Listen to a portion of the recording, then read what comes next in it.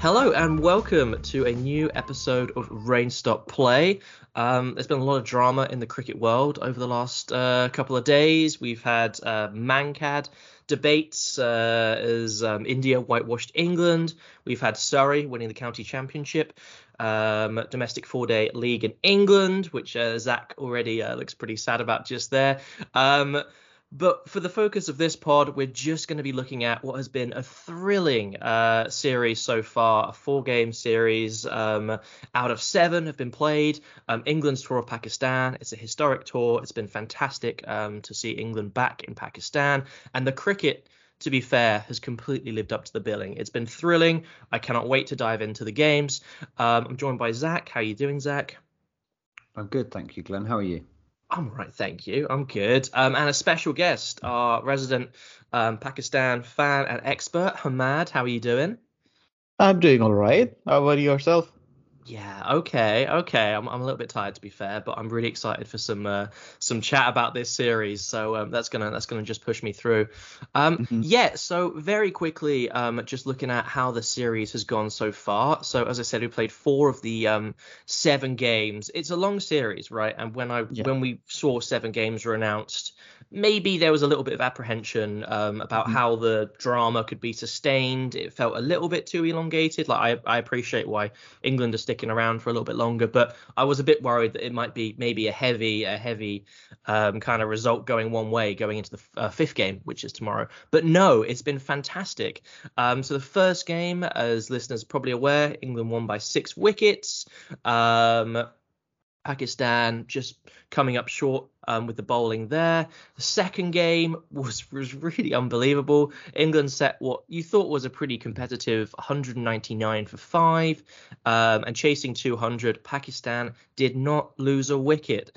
They won by 10 wickets, chasing down over 200. Babar and Rizwan making it look an absolute breeze. Into the third game, England won this one by 63 runs after setting a mammoth total of 221 for 3. Really great cricket played by England, and Pakistan were pretty much blown away by that batting attack. And then we come into what I would say has been one of the most thrilling T20s, maybe arguably of recent years in terms of a game seesaws. I don't want to give this a little quick summary because it deserves much more than that. Hamad, how did Pakistan win this? And Zach, how on earth did England lose this? So I would simply say Pakistan won this on a prayer and more. simply on a prayer and more. It's what we call God's plan. it was just meant to be for some reason. But definitely the closest game you could ever win is just like 3 runs getting into the last over, and just some extremely good fast bowling right at the death. Haris Rauf, take a bow, everything, and we for the most part at the end of the Pakistan innings we were like, nah, this is not gonna happen. It's nowhere there. But then you had up front 3 wickets being taken down quickly. Mohammad Hasnan doing his extremely good, taking the contest to the England team, and then we managed to cap a little things, even though you still had it's just a relay race of England batters just coming in and just being like, yeah, we can hit, we'll keep hitting, and won't stop. And then it just kept going on until and pretty much Dawson was the one that pretty much took the wind out of at least Pakistan's sails with his over with Hasnan, where he took sort of like I think 23, 24 off of him, and the poor kid was just crestfallen after that. And then Haris Rauf comes in, he's like, I got this. This is how it's done. This is how it's done. I got this. And then he gets Dawson out, and then he takes Ollie Stone out right at the next ball. He keeps it down, and even though you're facing a situation of 4 runs in 6 balls, which is, you would expect that to be done, but the simple panic that had set in on the England side, it's just that suicidal single that being taken at the start of the 19th over, and just Shan Masood finishing it up.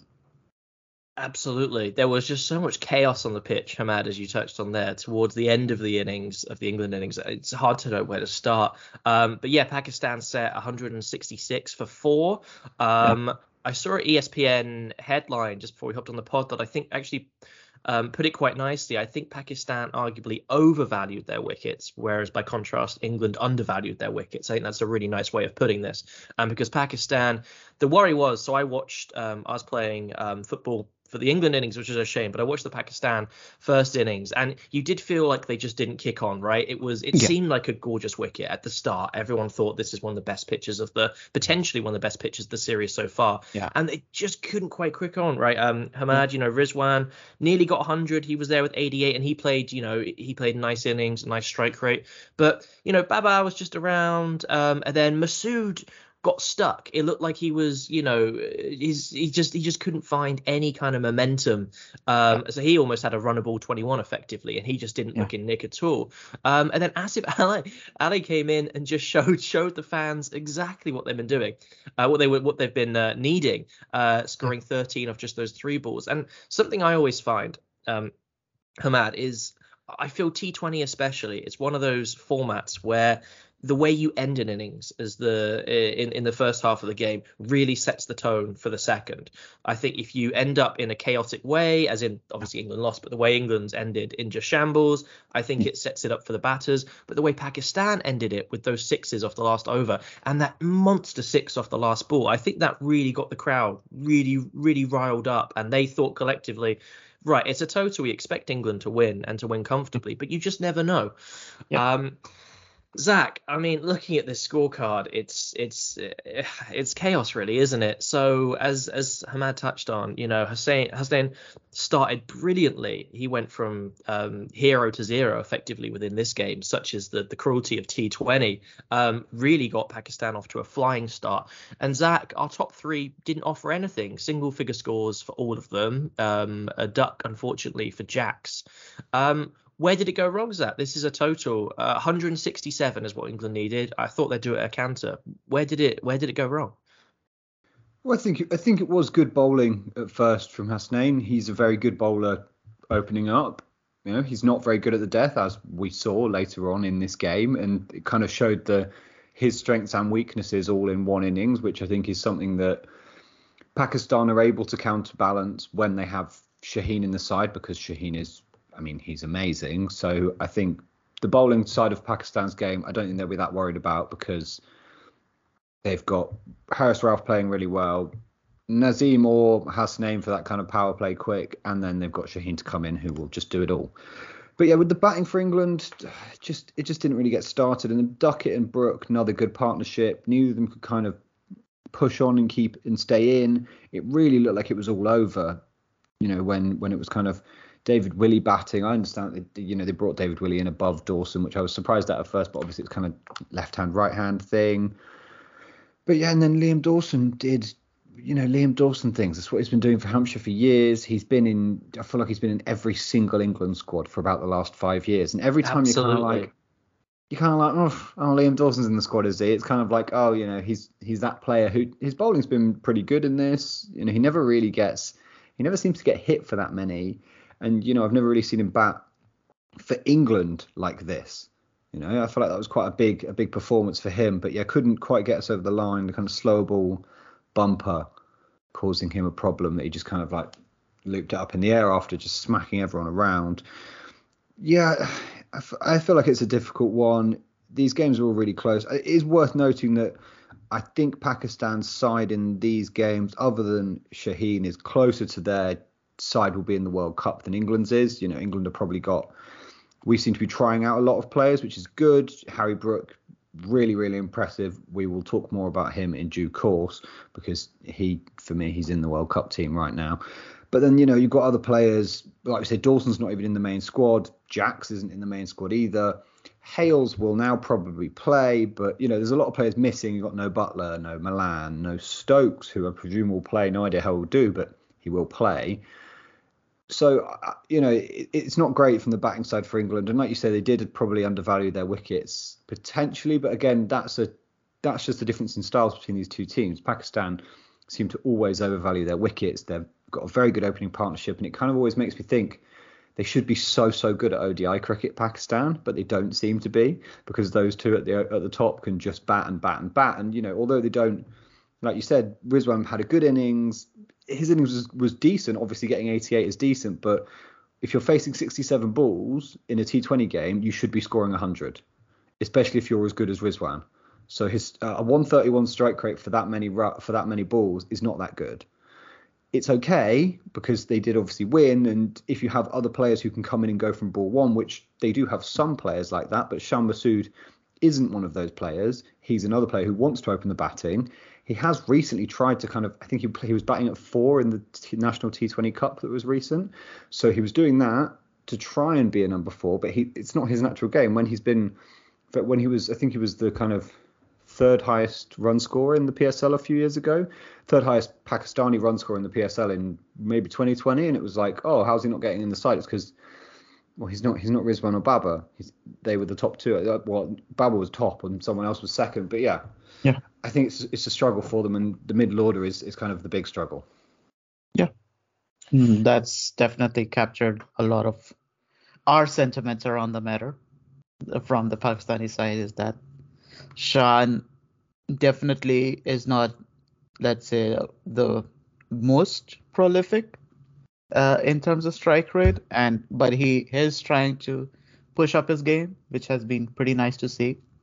And he did sort of like show glimpses of that in the third one, where he sort of like got 60 odd out from 30. So he is capable of getting up that strike rate. I guess it was just not his day today. Yeah, absolutely. That leads us nicely on, I think, to some of the kind of bigger picture takeaways from this series so far, because, you know, as you both alluded to, this is really important for the players, right? I think there's a lot of players, a lot of question marks, I would argue, in both teams going into the World Cup. I don't think either team has a completely fixed 11 whether that's due to injuries or form or anything else. So this has turned out, again, 7-game series just seemed like a lot to me at first, but this has turned out to be a fantastic way for players to really, stamp their authority on the team. And you can see that they've been really competitive games. Zach, so far from the England side, we've got Harry Brook being our top run scorer across the matches with 188 from his 4 innings. He's looked absolutely remarkable. Some of those shots, Zach, on Sunday, some of those, kind of cover drives for 6 were just, on a different planet. So he's averaging 94 in the series so far. And for us wicket takers, Adil Rashid, surprising no one, is up there with 4. Zach, who's really made a mark for you on this series, and who is really bolstering their place potentially in not just the World Cup squad, but in the first game of the tournament in a couple of weeks? So quickly before we move on to that, I think the 7-game series, like you say, we were all kind of like 70-20s. Do we need to do this? But now I'm kind of thinking, if this was only 5 games, I'd be like, give me more, because it's been so exciting. But, absolutely, if England had gotten over the line in that game on whatever day it was, the last game when they lost, and it made it back to 2-2, rather than it being, if say it was 3-1 going into 3 more games, if England win 1 more, it's kind of game over. But it is very exciting. All the games have been pretty competitive, apart from, we had the game when England hit 220, which is where Harry Brook stood out, looked brilliant. Him and Ben Duckett's really kind of risen his stock as well, like his brilliant spin hitter.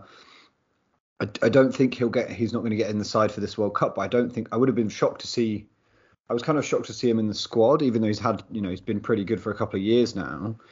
But he seems like he's kind of one of those players who I think is always kind of viewed as being very good for the county game, very good in the blast, but not good enough for England. Whereas Harry Brook, again, was worried that he was going to be the same, but, he clearly has taken that step up and done really well. Absolutely. I'm glad you pointed to Ben Duckett, Zach, because for me, watching this series, he's been pretty much Mr. Consistent. He has got, something resembling a score well, at least in 3 of the 4 innings. But, 21's not nothing. So he's had 21, 43, a fantastic 17 odd out in that third game. And then even in this match, Zach, he couldn't pull them over the line. I think that was the story of the whole team in the middle order. Everyone got a start on an innings, got into the 20s, 30s, then got out. But he still, offered 33 for this game. I don't think, same as you, Zach, I don't think he's necessarily going to be, in the team necessarily. I know there's question marks in the squad, but as you said, he's shown that he can play spin remarkably well, and he's dominated when he's been batting. He's looked really, really confident. Zach, I think we'll bring him out into the conversation too, of course. But Zach, looking at the question marks for me right now, and we'll get into for listeners, we'll get into the squads we think or starting 11s in the second half of the pod. But purely from the series so far, the openers, I still feel it really isn't set in stone for England right now. How do you feel? Buttler is, not going to be fit enough to play the 5th game, I don't think. I read just before we hopped on. In terms of opening, maybe who would you like to see opening the next game, the 5th one? And do you think anyone's doing enough to really say this is my spot in a couple of weeks in the World Cup? I think it's really interesting because Jax isn't in the main squad for the World Cup. He's only a reserve. So Jax won't be playing in that first game of the World Cup. He's looked decent, but again, he's looked inconsistent. When he was batting at 3 in the last game, that's not his position. He hit 40 from 22 in the game before and looked really good. And that was his debut. So I think for me, it's probably going to be Hales, no matter what we think about him coming back into the fold. His record in Australia is brilliant. So I think that will put him in there. I personally think it should be Milan who's been opening, because Milan's going to play. All right, Milan will play. So Milan, I don't think we need to have him at 3. I think we should just have him opening, because that's what he's been doing all season for Trent Rockets in the 100 and doing it brilliantly. If he wasn't player of the tournament, then he probably deserved to be, but I don't know if he was. He was brilliant, just smacking the ball everywhere, really consistent, really good strike rate. And, I think if he's going to play, then we should open with him and Buttler. Nice left hand, right hand there. And then, because obviously also we've got Stokes. So Stokes is going to bat 4 potentially, which seems a bit low. I feel like they're all players who want to be in the top 3, or more so they want to open. And we've got a lot of batting. We've got a lot of batting. We've got Livingston's come back. Moeen could bat higher. There's a lot there. So I don't necessarily think we need to have any of these people opening the batting, but we will have one of them, I presume. That's a good point. Yeah, and I think it's a shame that, Salt and obviously to an extent Hales, he chipped in with a 50, but nothing really beyond that, haven't really been able to cement their place in this team by any means. Hamad, watching England in this series so far, who for you has jumped out? And maybe who for you has really, I guess, shone and looked consistent across the games? Because I think beyond Harry Brook and maybe one or two of the bowlers who might get there in a moment, it's been difficult. I mean, they've been rotating the teams as well, which makes it difficult to really show your consistency if you're in and out of the team by design. But who's jumped out for you that you've been watching the series so far? I would definitely put Duckhead up there. The fact that he's been playing spin so well means that he's definitely would be a top contender if you were playing anywhere in the subcontinent. So if you see tracks that have a bit of spin in them, and then I think you would potentially try to have Duckhead in your squad as much as possible. I would say, I would agree with Zach in terms of the opening, that it's not been, let's say, the best in the top 3. But one of the things I guess I would probably sort of like push is that maybe not having sort of like a fixed order of batsmen, or thinking about having a fixed order of batsmen might not be the key, especially for T20s these days. One of the things that we keep hearing these days is that your lineup should be as fluid as possible to take care of the situation. So rather than thinking about in terms of position, you might want to think about phases of the game. So if you have players that start slow but have a potential to go deep and hard at the end, then you might want to start them up earlier. Other than if you have people that can just shoot up as quick as possible. Maybe you can leave them up to the later of the innings.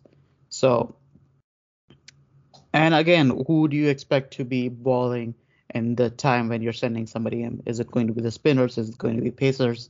Who are you going to send up?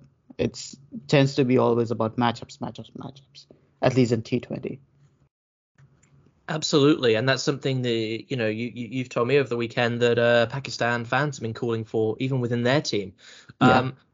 And look at the Pakistan team just in this series so far. Obviously, you've had the 4 games. So Mohammad Rizwan, as we all know his talent. We all know his quality with both the bat and the gloves. He is running away with top run scorer right now. He's about 60 odd above Harry Brook. He's had 4 innings. He's got a remarkable average of 84.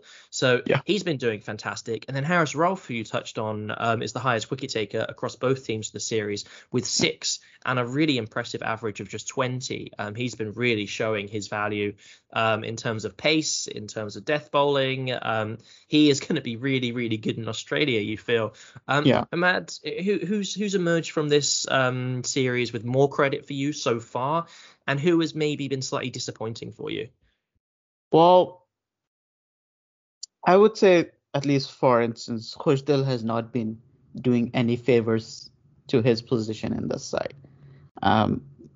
Whether that's a victim of circumstance or just the fact that he is not in his top nick.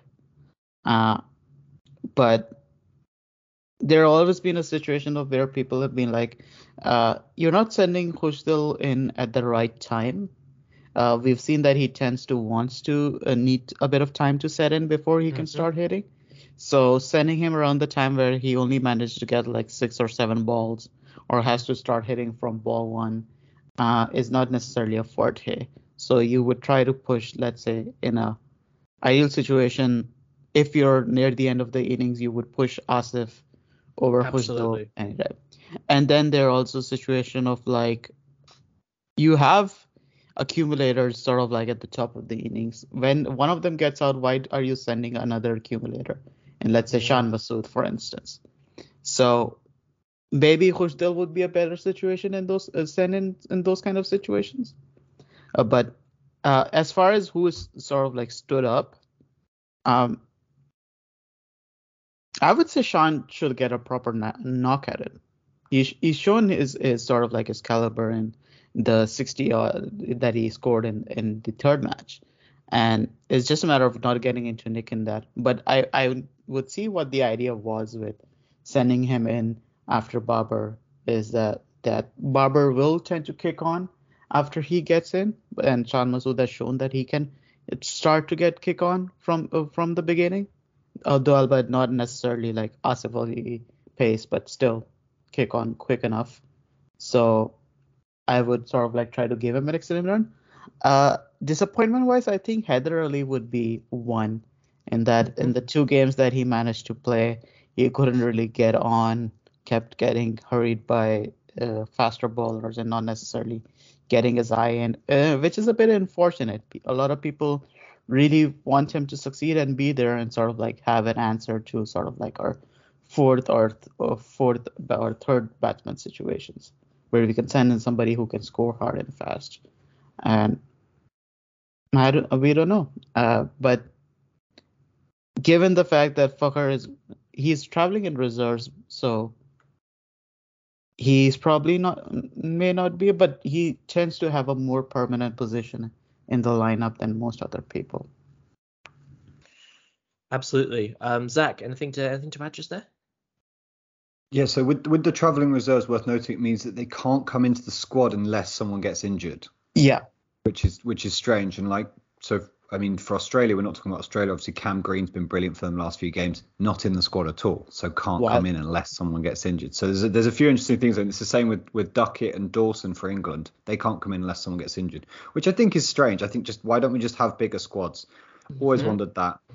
Yeah, I don't really see the point. But yeah, I think on the Pakistan side, it's interesting because Shadab Khan is just a big miss in both sides, because bowling wise, Usman Khadir on the spin side, all of England's players' leg spin stats look brilliant in this series, because it's been Usman Khadir who he's not been great, to be honest. He bowls kind of a few wickets. He's got 4 wickets, But yeah, he bowls a long hop, first ball of the over kind of thing, a hard tracker. There's at least kind of like 2 hit me balls and over, which is not good enough in international T20 cricket. So it makes everyone's spin stats look good. And Shadab Khan is a far better bowler. He's also a very good spin hitter himself, which is something that Kushdal is certainly not a good spin hitter. Asif Ali, not really that good at spin hitter either. Iftikhar, again, none of them are good spin hitters. The only other one who's decent is Nawaz, who obviously was pushed up the order in one of the Asia Cup games. And I'm interested to see against India, and that worked really well.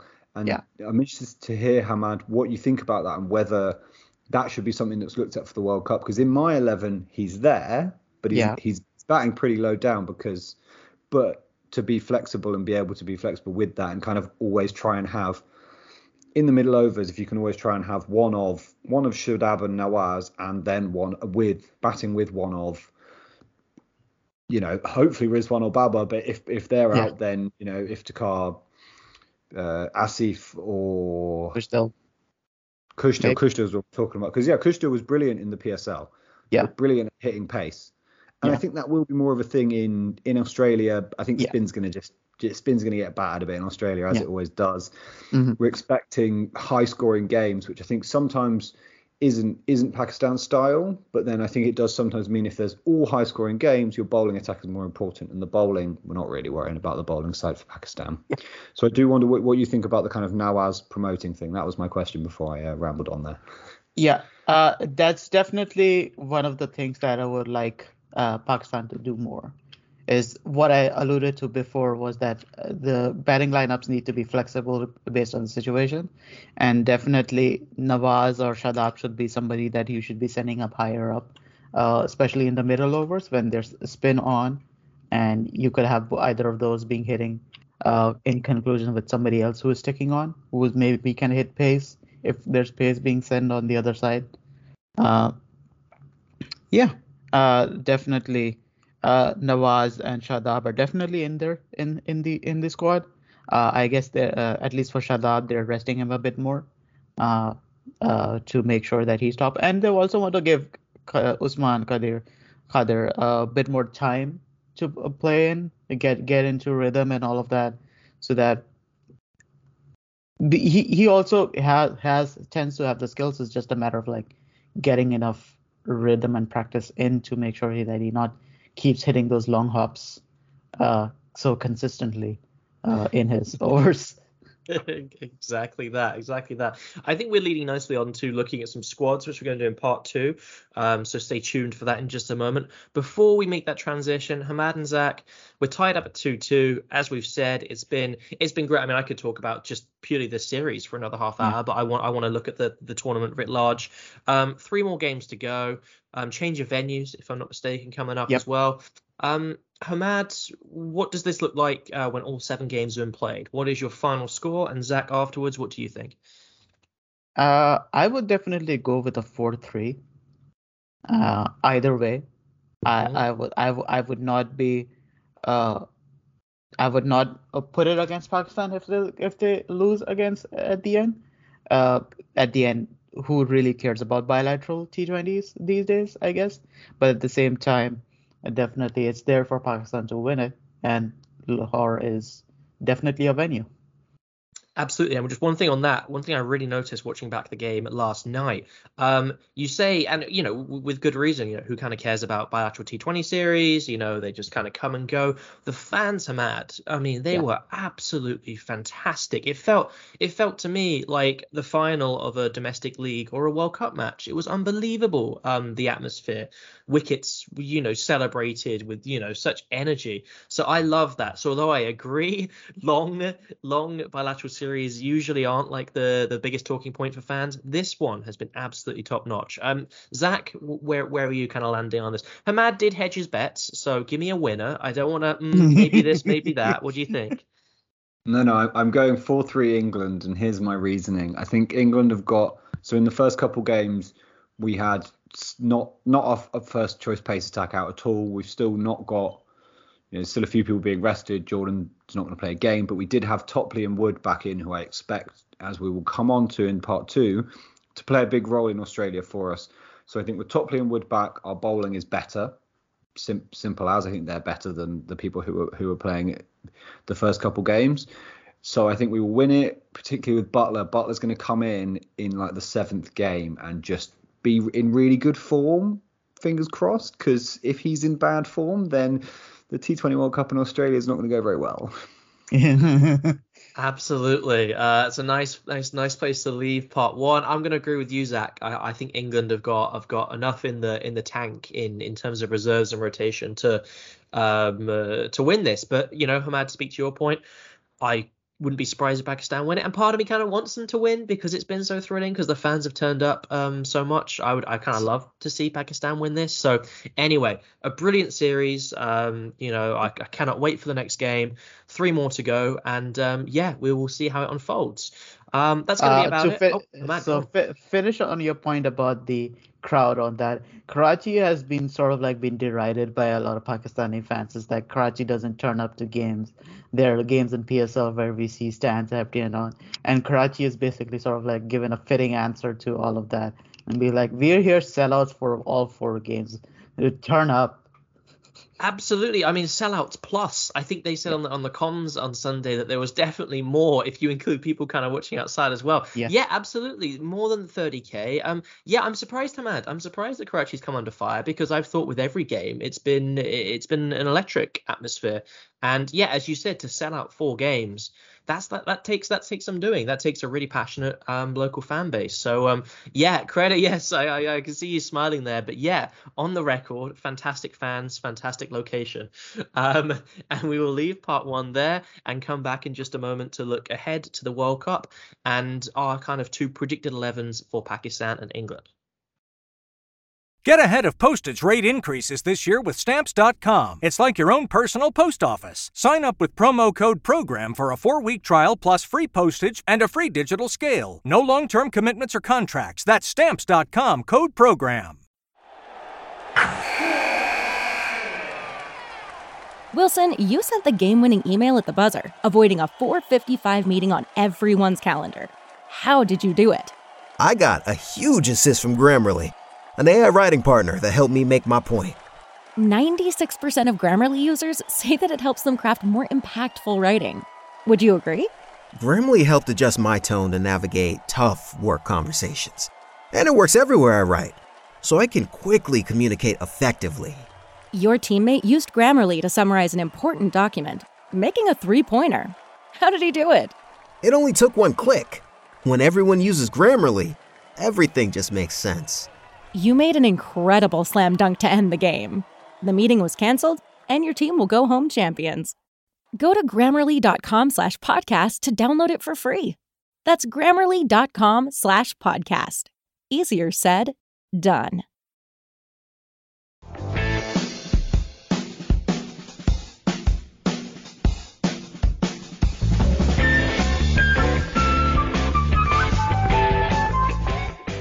Welcome back to Rain Stop Play. I'm joined by Hamad and Zach today. It's been a lot of fun so far. We've been reflecting on the 7-game bilateral series between Pakistan and England. Obviously, 4 of those having been played, 3 to go. And now we're going to kind of, shift our attention over to Australia with the World Cup starting there in a couple of weeks in October. We're going to kind of fold in what we've learnt, or what we think we've learnt from this series so far directly into the World Cup, and really look at both teams and assess who we think is going to be in that 11 for the first game. I imagine there'll be a bit of debate. I hope there might be a little bit of disagreement as well. So that'll be a lot of fun. Zach, I am going to come to you first, purely because I think you have really kind of alluded to parts of your 11 in the first half of the pod for England. So I'm really intrigued just to see you talk it through. I think there's a lot of question marks here, especially in the order of batters.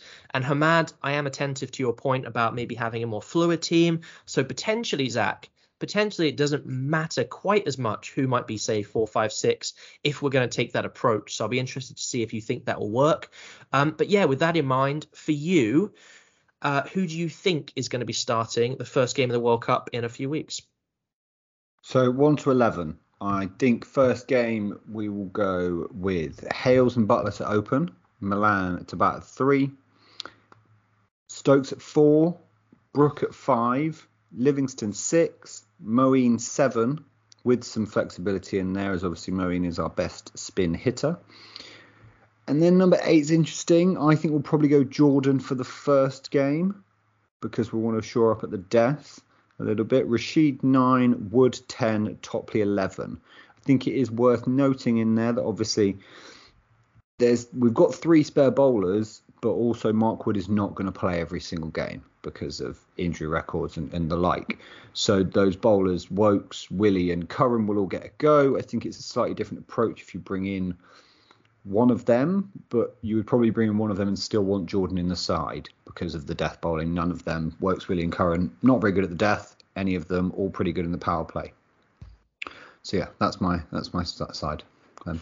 Good stuff. I like it. I've got a few thoughts, but I want to hear what Hamad has to say first. What are you thinking of that, Hamad? Obviously, it's a bit rough. There's still question marks in there, but what are your initial kind of thoughts from that right now? I think it seems to be a pretty decent lineup from what I would think about. I'm not sure what happened to Jason Roy. Is he traveling with the World Cup squad or not? Not at all. He is not traveling at all. He's out of the squad and not even in the travelling reserves. On the no-fly list, he's banned. Yeah. He's banned from international travel for the duration of the World Cup. It's a good question, Matt, because he was as much of a lock-in for the opening spot as probably any member of the England team in terms of position over the last couple of years. And yeah, his as you're more than aware, his domestic form fell off a cliff across tournaments, across the Blast, across the 100. And as Robert Key, I think Rob Key was the person to say it. Unfortunately for Roy, he lost form at the worst possible time as an England player, which is just before a tournament. I'm intrigued by the opening too. Zach, I agree. I do think it will be Hales and Buttler. Is there a case, maybe Hamad or Zach, for Stokes to be elevated up to open, and that frees up a spot in the middle order? Maybe if Hales doesn't get another score in this series in the final 3 games, what do you think to that? That would be a bold decision to me. I think Stokes tends to like coming in lower.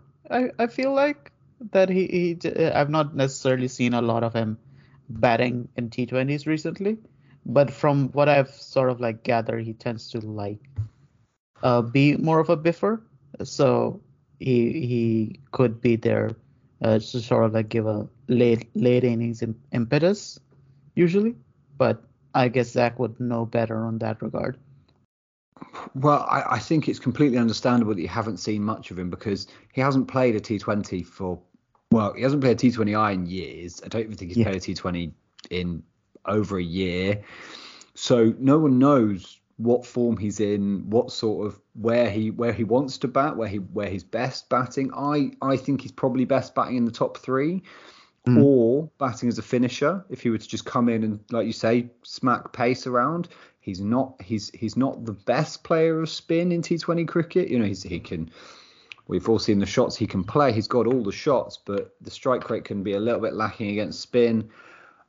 I think he either bats in the top 3. I think he probably will bat 4, and it might look a little bit scratchy. I'm worried for how Ben Stokes is going to look. That's the position I'm most worried about in this lineup. Well, in the batting lineup, yes, the bowling is very worrying on the other side. But in the batting lineup, it's the most worrying one because I feel like he could look scratchy. And we play Afghanistan in that first game, and they've got a lot of spinners, and they've got some very good spinners. So he's gonna get a scratchy kind of 10 from 12 in that game. Early predictions for you there, Glenn. Excellent analysis. I really love it, and it's great work to bring the first fixture in. That's going to be an absolute cracking game, Afghanistan. I'm really looking forward to that.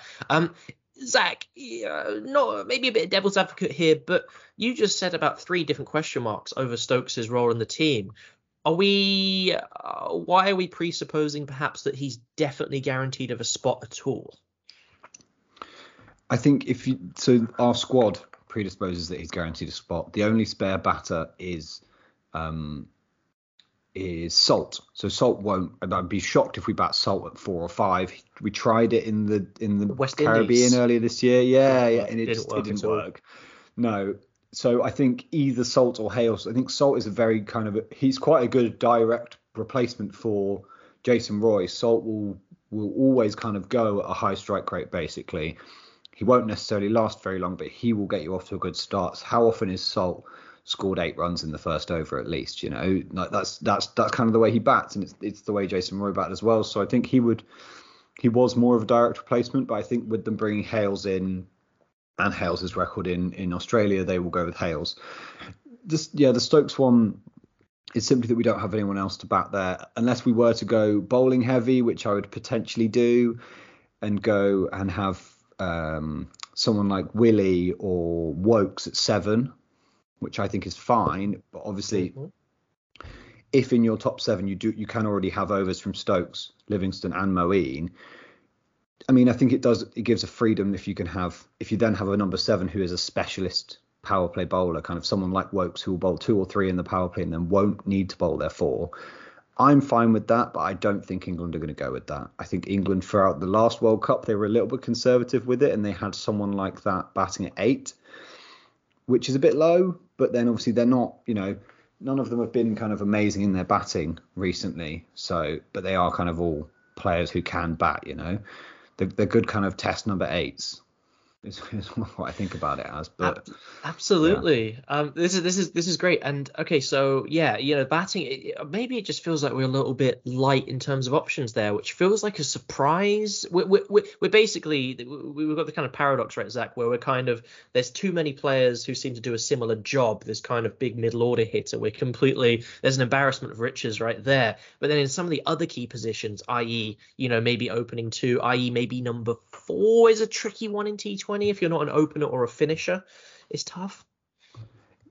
Yeah, I mean, personally, I think 6 is, as I've written in the notes, I think 6 is too low for Livingston. I think Livingston and Moeen should both be kind of floaters depending on the game situation and who's still in. If it's someone like Butler still in, then potentially go Livingston, because Butler, although he's a brilliant hitter of pace, is also pretty good at hitting spin. I mean, spin is his weakness, but, you know, he's still very good at hitting both.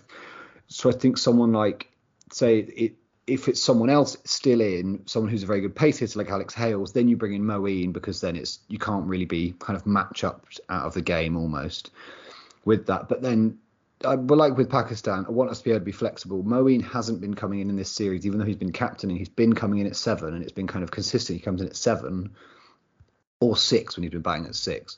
But I think during these games, Moeen should have been coming in ahead of Brook a couple of times. Although Brook's been brilliant, and Brook actually played spin brilliantly. Lots of comparisons with Surya Kumar Yadav, which I love, and he's been just quality. It wasn't expected, and Moeen is still a better spin hitter. You know, so I think if there's someone who, you know, if against Afghanistan, for example, Moeen shouldn't bat at 7. Moeen should bat at 4 or 5, basically.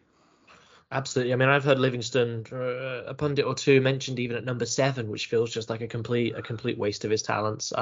Really interesting stuff in the batting. I love it. Looking at the bowling, I think you sounded a little bit more concerned there. Just to reiterate, I guess going backwards from 11 backwards here, we've got Topley, Wood, Rashid, and then we've got 4 names. We've got Wokes, Willie, Curran, Jordan. Zach, what is your concern about this bowling lineup as we look forward to the World Cup? Where's it looking a little bit more vulnerable potentially in those conditions? I mean, in one kind of phrase, we've got a Jofra Archer shaped hole, simply as. But that's kind of that. You could say that about any bowling attack in any team, because Jofra Archer is exactly, and it's like it's similar. It's different, but it's similar to how Pakistan's bowling attack has looked good in this series, but it would be world class if Shaheen was there. And it's a similar thing. Shaheen is so good that he will make any attack better, and the same with Archer, but primarily at the death. He kind of converted himself into being able to be really good in the power play recently, as well as being good at the death. But it's at the death where we miss him, because we've got Topley's pretty good at the power play, kind of comes in from a good height, left arm angle. He's been great. Good kind of seam movement there. And then Wood, it's been very, very expensive at the death. Bowled absolute wheels the other day, 97 miles an hour. I think it was the fastest. Yeah. It was the fastest over ever by an England pacer. Obviously, the records only began in 2004, but still pretty bloody quick considering he's just coming back from injury. Outrageous. So, yeah. But again, they're very good at They're very good at either starting the innings or in the middle order. Chris Jordan, who knows which Chris Jordan we're going to get? He had He had a better summer. He had a better summer when he played at kind of grounds that had big, kind of wide boundaries, which is kind of the type of ground you think of when you think of Australia. They have big grounds. So he was kind of going for the kind of harder lengths, like back of a length, and tucking up batters, and they were struggling to hit him away because there's big square boundaries. But whenever he goes back to Yorkers, it doesn't work anymore. It doesn't seem to work anymore like it used to be his thing. He would bowl 6 Yorkers in a row at the death, and it would be his thing. But now that doesn't seem to work. If he can stick with the kind of back of a length, then maybe he'll be okay.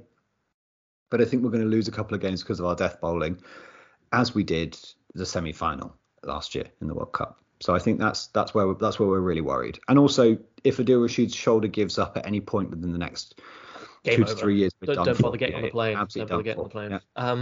Hamad, thank you, Zach, for putting that 11 together. Going to come back to you in just a second for your Pakistan 11 and then open up the conversation there. But Hamad, just real quick, looking at that England team.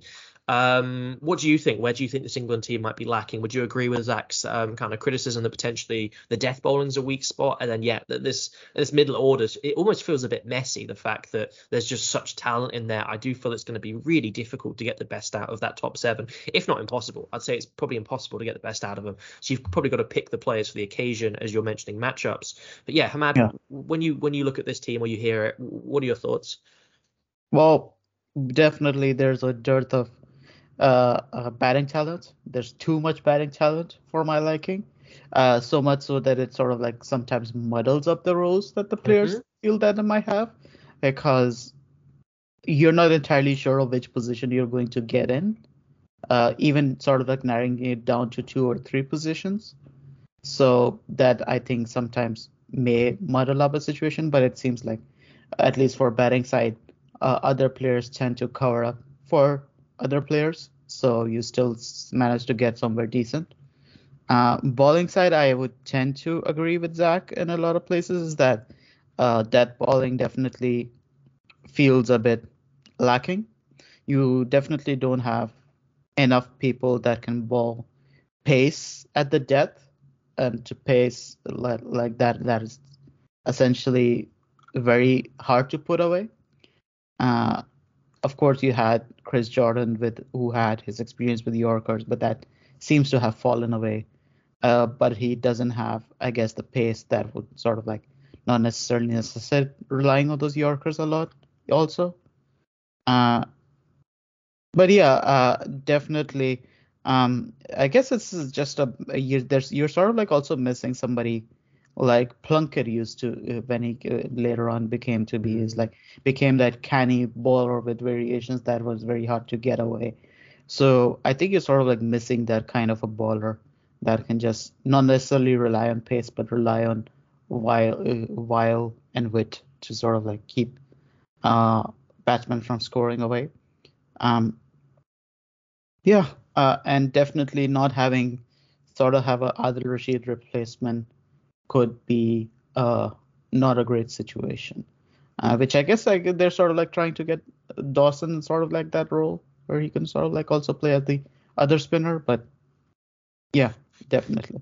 Yeah, it's a tough one. What's interesting is read a piece. I mean, it's in a kind of more test context that Will Jacks is being looked at as more as attempting to work on his bowling to be maybe more of a Moeen Ali figure, right, where he can do a job with both. But yeah, purely in the context of a couple of weeks' time for a World Cup, we are a little bit light in that department.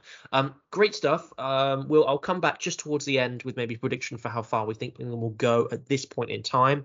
We'll do a full preview pod for the World Cup, of course, in due course. Zach, would you mind running through your likely Pakistan 11, and then we will take it to our one-man jury, which is Hamad, to see his thoughts. But who have you got? This is a really interesting team. A lot of question marks for me in that middle order for Pakistan. So yeah, I think it is worth noting that before I start running through this, numbers 3 to 7 I left until the end and was like, who knows? Basically, don't know which order they're going to go in. Just half the team.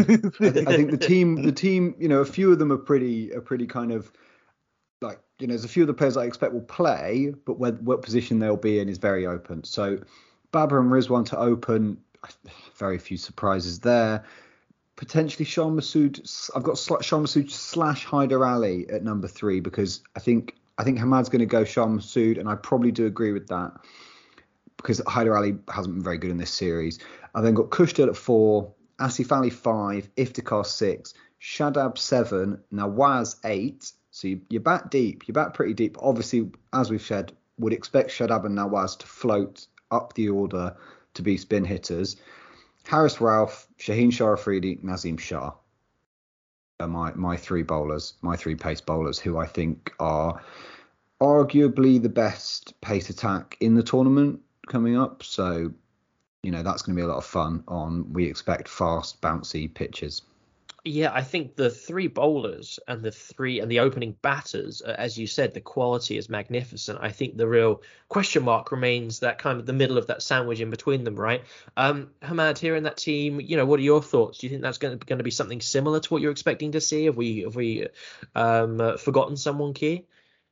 I would definitely agree with a lot of this. I would say maybe you would sort of like switch out Naseem with Dahani. Or Mohammad Wasim, depending upon what you want, because Mohammad Wasim can also hit. So he can definitely be also like an extra batsman if you need it on the occasion. Definitely the main question marks are over the order in which Kushdal, Asif and Iftikhar come in. Iftikhar definitely has been getting, and Kushdal has been getting a lot more support to be in the team more consistently. They're sort of like being the only ones in the middle order that have been pretty much there for the whole 4 matches so far also. So I think there is a situation of like the management saying that we are keeping the faith in you. So we want you to keep going out there. But I think rather than more so of the lineup of the Pakistan team, it's a more a matter of like, how do they better utilize them? Is that how are you utilizing Nawaz and Asif and Shadab? Are you putting them up when the situation requires, or are you keeping with the static lineup? Because that sort of like was the situation in the Asia Cup, is that when you kept your lineup static, you ran into some situations in which your bowlers had to bail you out. But if you brought them in, some of these lower order players up, then you saw more success, like for instance with Nawaz and Shadab in the Nawaz in the India game and Shadab in the Afghanistan game.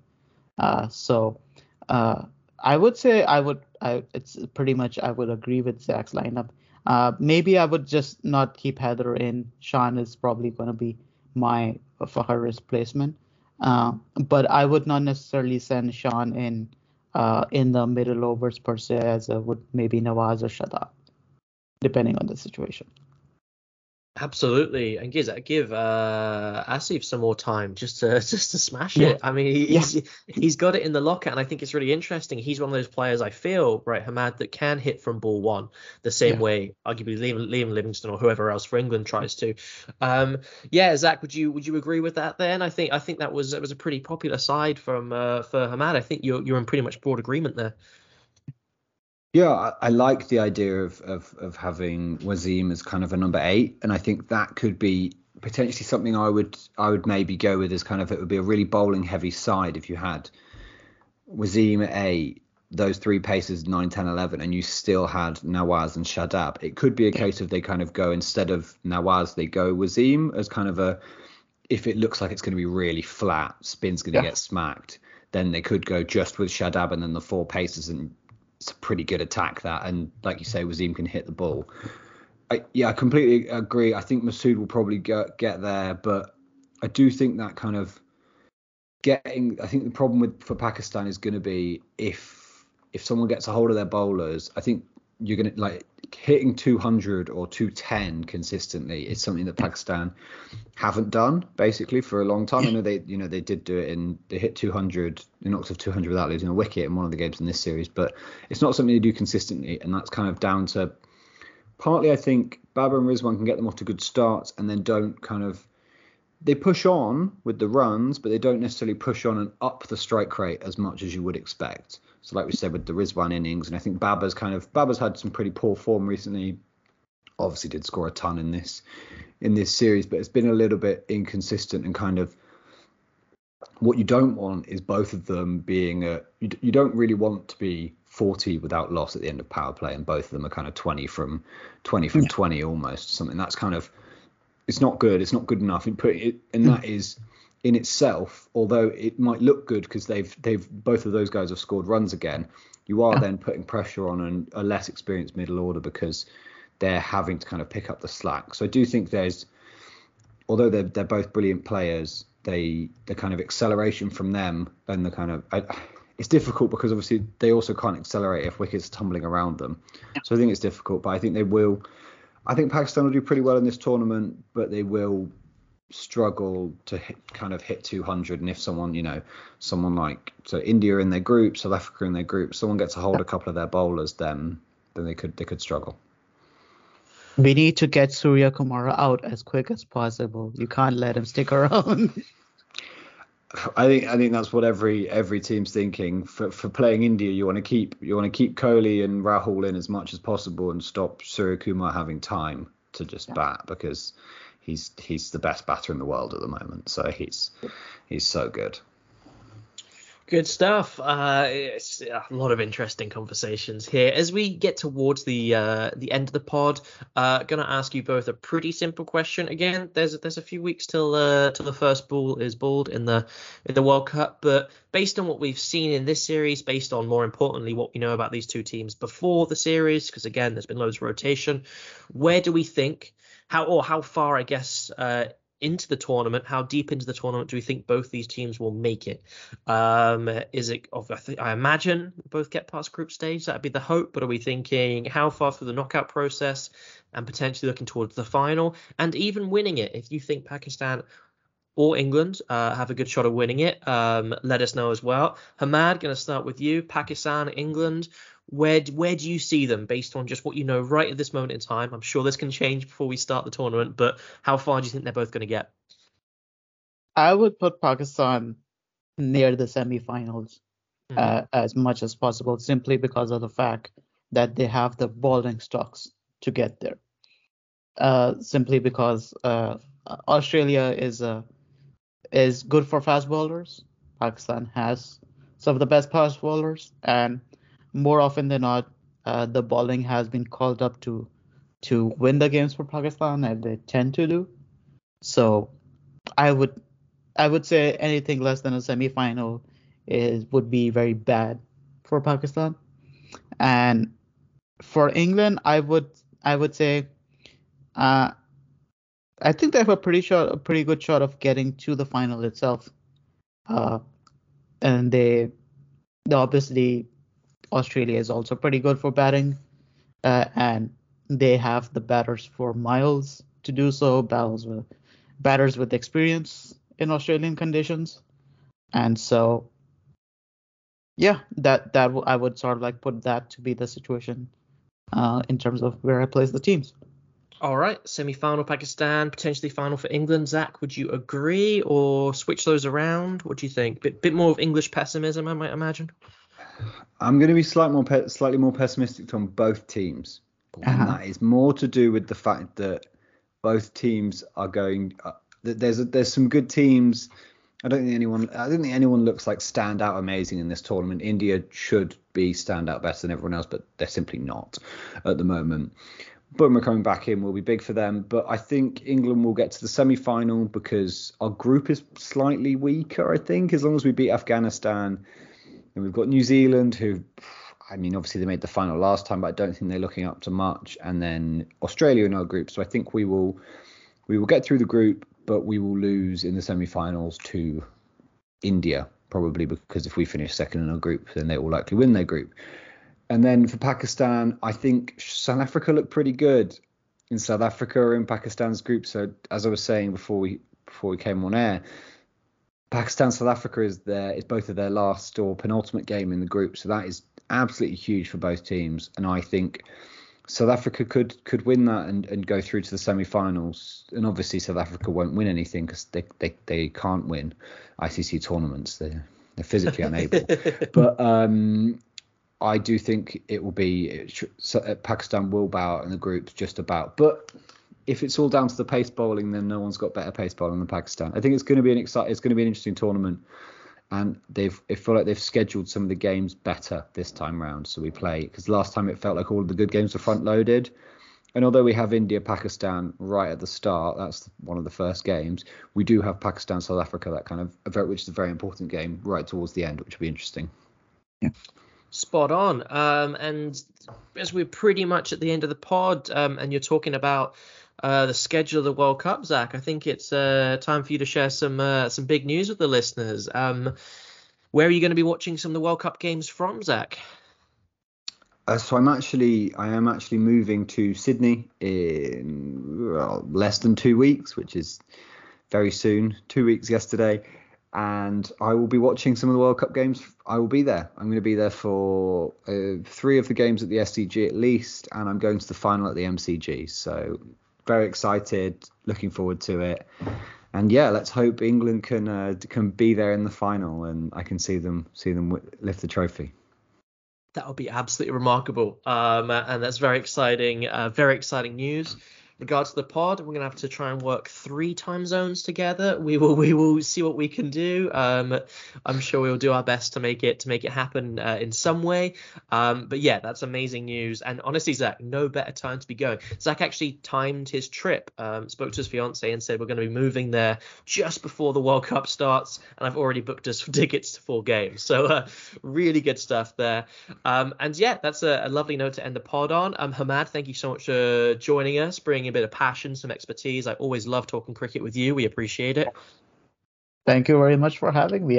I'm definitely not one of the more prolific experts out there, as we could say, but definitely always happy to talk cricket with the guys here. Modest too. We love it. And Zach, the next time we talk on the pod, I imagine you'll be sat in your gorgeous new place in Australia. So we can't wait for that. Thank you so much for joining us. Well, thank you, Glenn. And yeah, look forward to it. Yeah, and listeners, I'm sure we'll be having a much more in-depth World Cup preview pretty soon. It is just around the corner in mid-October, so looking forward to that. Stay tuned for our big preview. It's always fun. We really enjoyed doing it for the last one. So yeah, keep your eye out for that. And until then, thank you very much for listening.